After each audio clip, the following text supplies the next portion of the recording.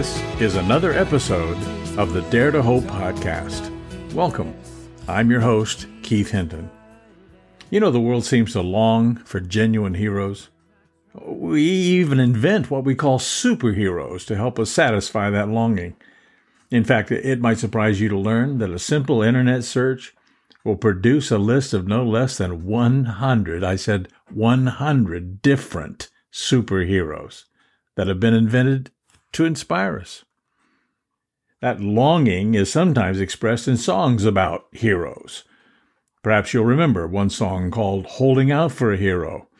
It has been recorded a number of times since 1984, and one of the most recent recordings was by Bonnie Tyler in 2020.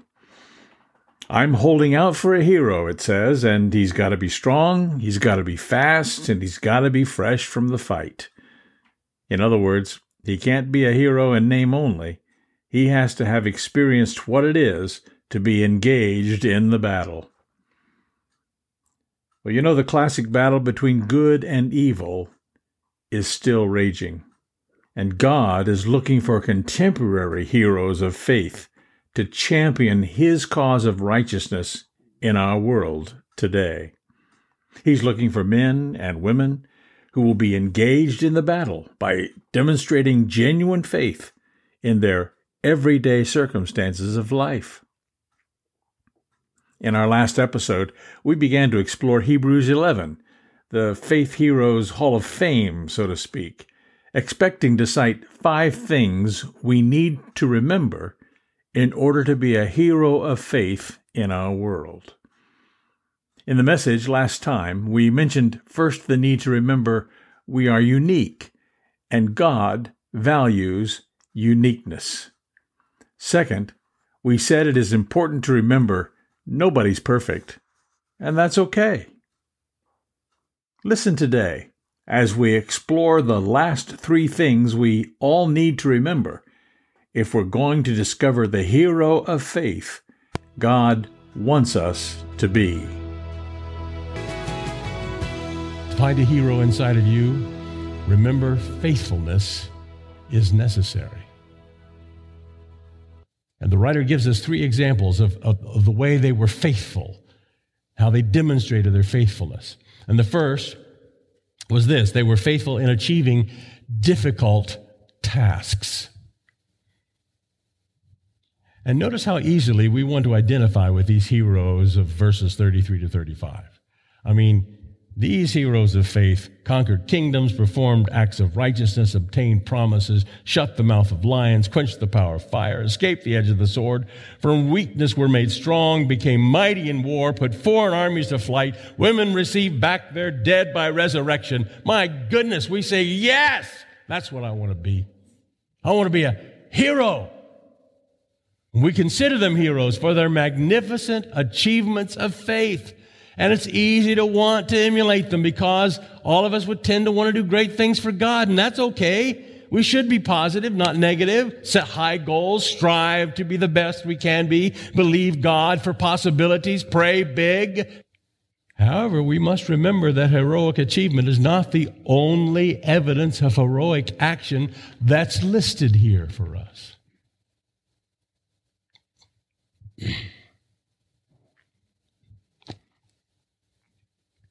Because you see, some of them had to show their faithfulness by enduring difficult situations. It's the "and others" in this passage that grips me.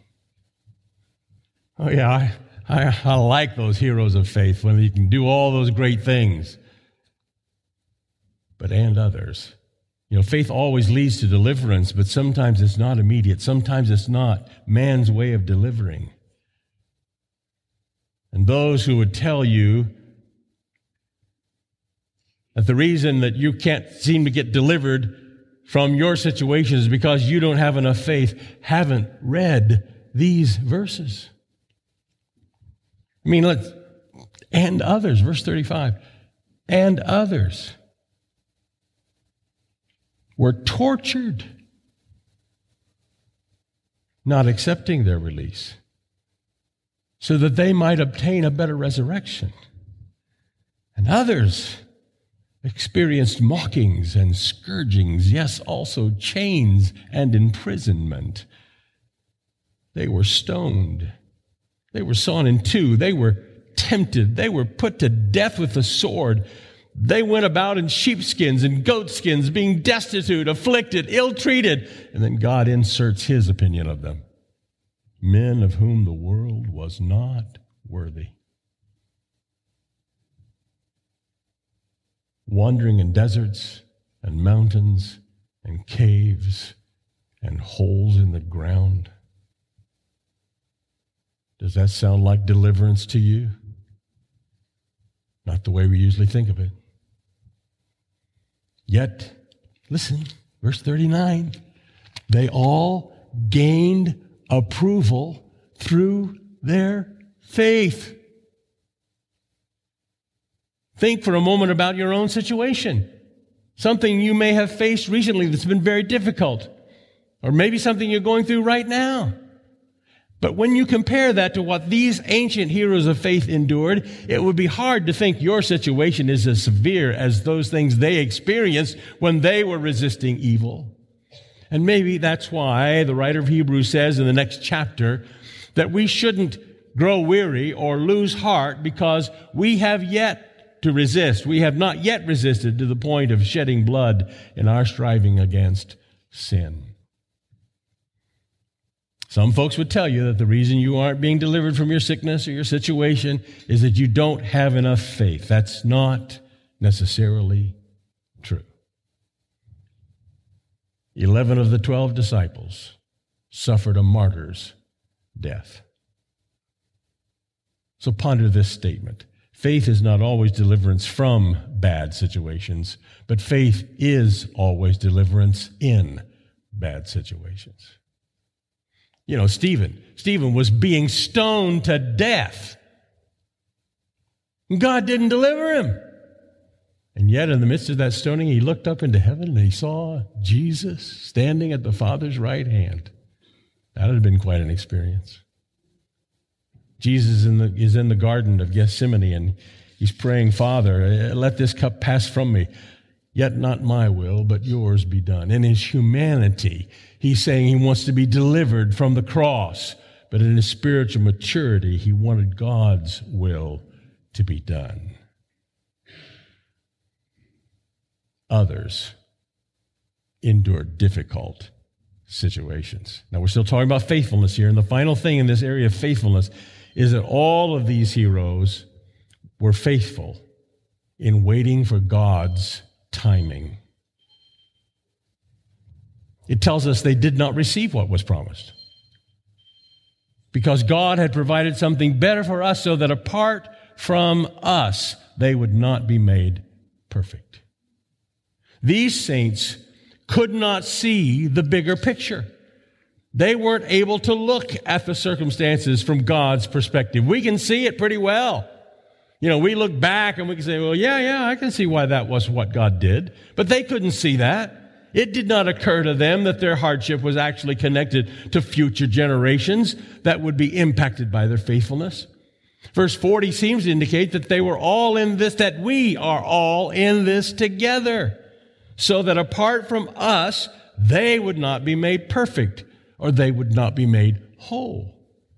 They received many promises, and many were fulfilled, but some were not. Not the least of which, and is probably the reference here in this passage, they did not see the fulfillment of God's plan of redemption brought about by Christ's death on the cross. They didn't see that. Yet still, they sought a better country, a better city, a better rest, a better establishment under a better king. But they didn't see it all come to pass. Yet in spite of that, they died believing their faith was not misplaced and that their faith would help to bring about God's promises no matter what. And that's true for us as well, ladies and gentlemen. The ultimate better thing has not come yet. I don't have to convince you of that, do I? So we wait. We wait for the adoption. for the redemption of our body. We look for that blessed hope and the glorious appearing of the great God and Savior, Jesus Christ. We still anticipate the new heavens and the new earth where righteousness dwells. It's coming, but we wait. From one generation to the next, the church has passed on that faith, leaving behind a trail to follow for those who come after us. Our hardships are actually connected to future generations that will be impacted by our faithfulness. We are all in this together, so that apart from them, apart from that generation, we cannot be made perfect. Or we could say it like this: we are all part of the story that God is writing, and all of us have an important role to play. And when God finally puts it in place, that last chapter, and we can see it all laid out, we'll finally see how it took all of us doing our part, being faithful, to complete the story. We're all in this together. Which brings me to this point. It's the fourth thing you have to remember. Remember, others have already done it. Others have already done it. And be inspired. Someone has said heroes are everywhere. We're surrounded by heroes. Well, in the arena of faith heroes, that certainly is true. And here's how the scripture puts it. Therefore, since we have so great a cloud of witnesses surrounding us, that's chapter 12, verse 1. Let us lay aside every encumbrance, the sin which so easily entangles us, run with endurance the race that is set before us, fixing our eyes on Jesus. Have you been to the cemetery lately? Most of you probably don't make regular trips there. We go once in a while. We've been there not too long ago. And it's kind of sobering to look at the grave markers commemorating the lives of my mom and my dad, my grandmother and my grandfather, several aunts and uncles, and a host of others who we knew from the church, or brothers and sisters in Christ, all of whom have impacted our lives in one way or another, including our children. It's kind of sobering. One day we were there with John, our son, and he commented that he could almost hear them cheering him on from heaven's vantage point. He was referring to the cloud of witnesses that he knew Hebrews talks about. This week it occurred to me that it's kind of like having the home field advantage. You know, being at home is a pretty good thing if you're in an athletic event. It's considered good because you are actually likely surrounded by people who are cheering you on to success. There may be a few naysayers in the group, but most of the crowd is cheering you on. In the NFL, for instance, the fans of the Seattle Seahawks are often referred to as the 12th man. Why? Because they are so involved and so loud in their excitement, it's believed they can often actually make a difference in the outcome.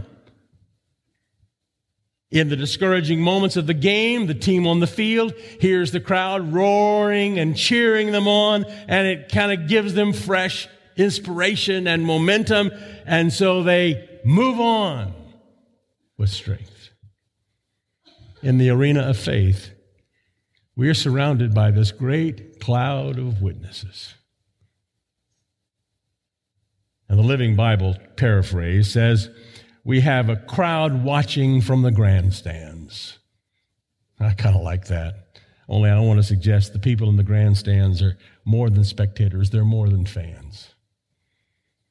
Because the word witness is translated from the Greek word martus, from which we get the term martyrs. These witnesses are not just spectators. No.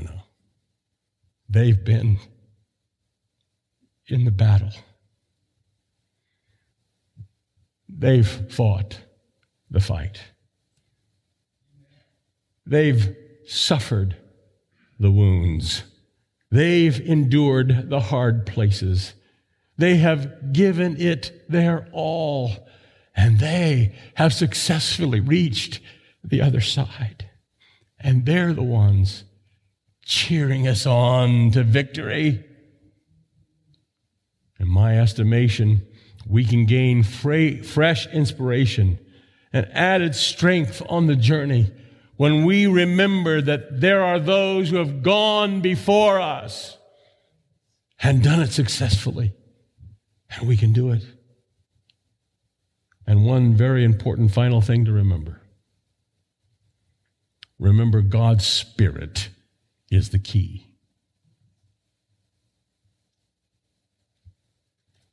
Though it's not literally stated in the text we're considering today, it can be seen in other scriptural references to these biblical characters we've mentioned. Of Gideon, we read, the Spirit of the Lord came upon Gideon. In telling us the story of Samson, the writer of Judges emphasizes 3 times, the Spirit of the Lord came upon him mightily. We read, the Spirit of the Lord came upon Jephthah. When reading of David's life, there's Samuel's prediction in 1 Samuel 10, the Spirit of the Lord will come upon you mightily and you will be changed into another man. Well, then you read a little further into chapter 16, and what was predicted happens. The Spirit of the Lord came mightily upon David. What I'm trying to help us see today is that the main ingredient for any of us being heroes of faith is the ability to walk with and rely on the Holy Spirit of God for His anointing and His power. What God said through the prophet Zechariah to Zerubbabel is still valid today. God said it's not by might nor by power, but by my Spirit, saith the Lord. The key words are by my Spirit. It's only through God's Spirit that anything of lasting value is accomplished. And to find the hero of faith inside you, remember to rely on the Holy Spirit. Now, once again, I'm reaching back into my early years, but in 1985, Tina Turner released a song in which she argued, we don't need another hero. I don't know the rest of the lyrics, sorry. I disagree with her, at least when it comes to Christian faith. I think we most definitely need as many faith heroes as we can get. So here's what I want you to know.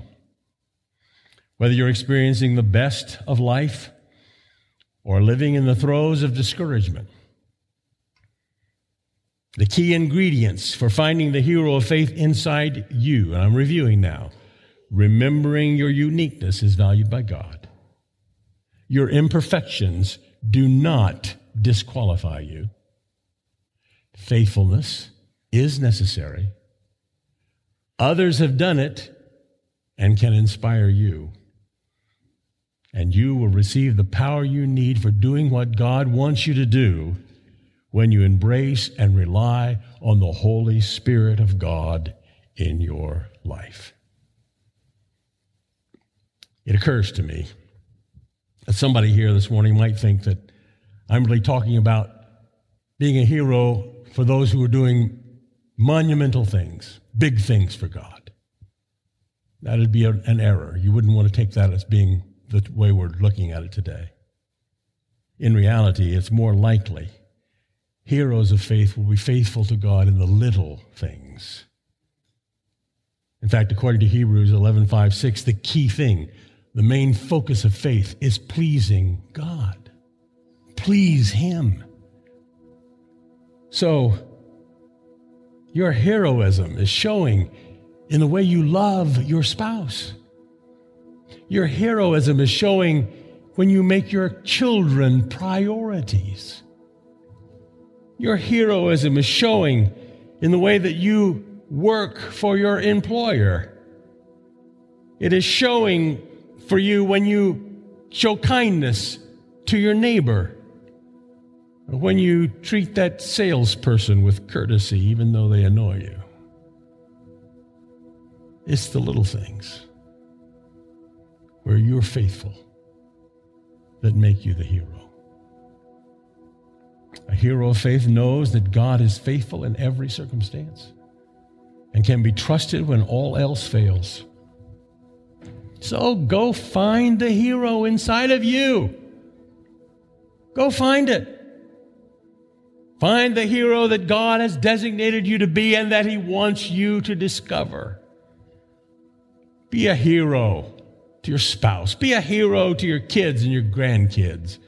Be a hero to your extended family. Be a hero to your neighbors. Be a hero in the community where you live. Go be a hero of faith. Would you do it? God help us.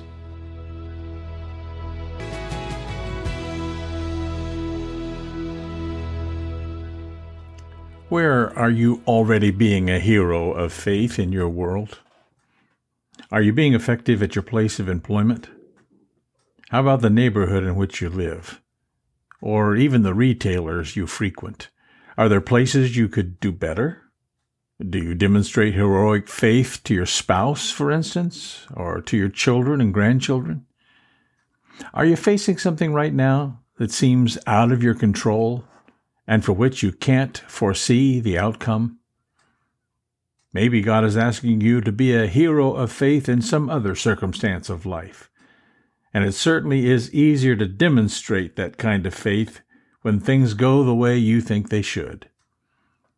But never forget the others of Hebrews 11:35, who refused to turn from God, but placed their hope in a better life to come. Thanks for being part of our podcast today. You can check us out online at daretohope.life and follow us on our Facebook page, Dare to Hope Ministries. You can send email to hope@daretohope.life. Remember, God is looking for men and women who will become heroes of faith, which is one of the outcomes when we keep daring to hope in Him. Christ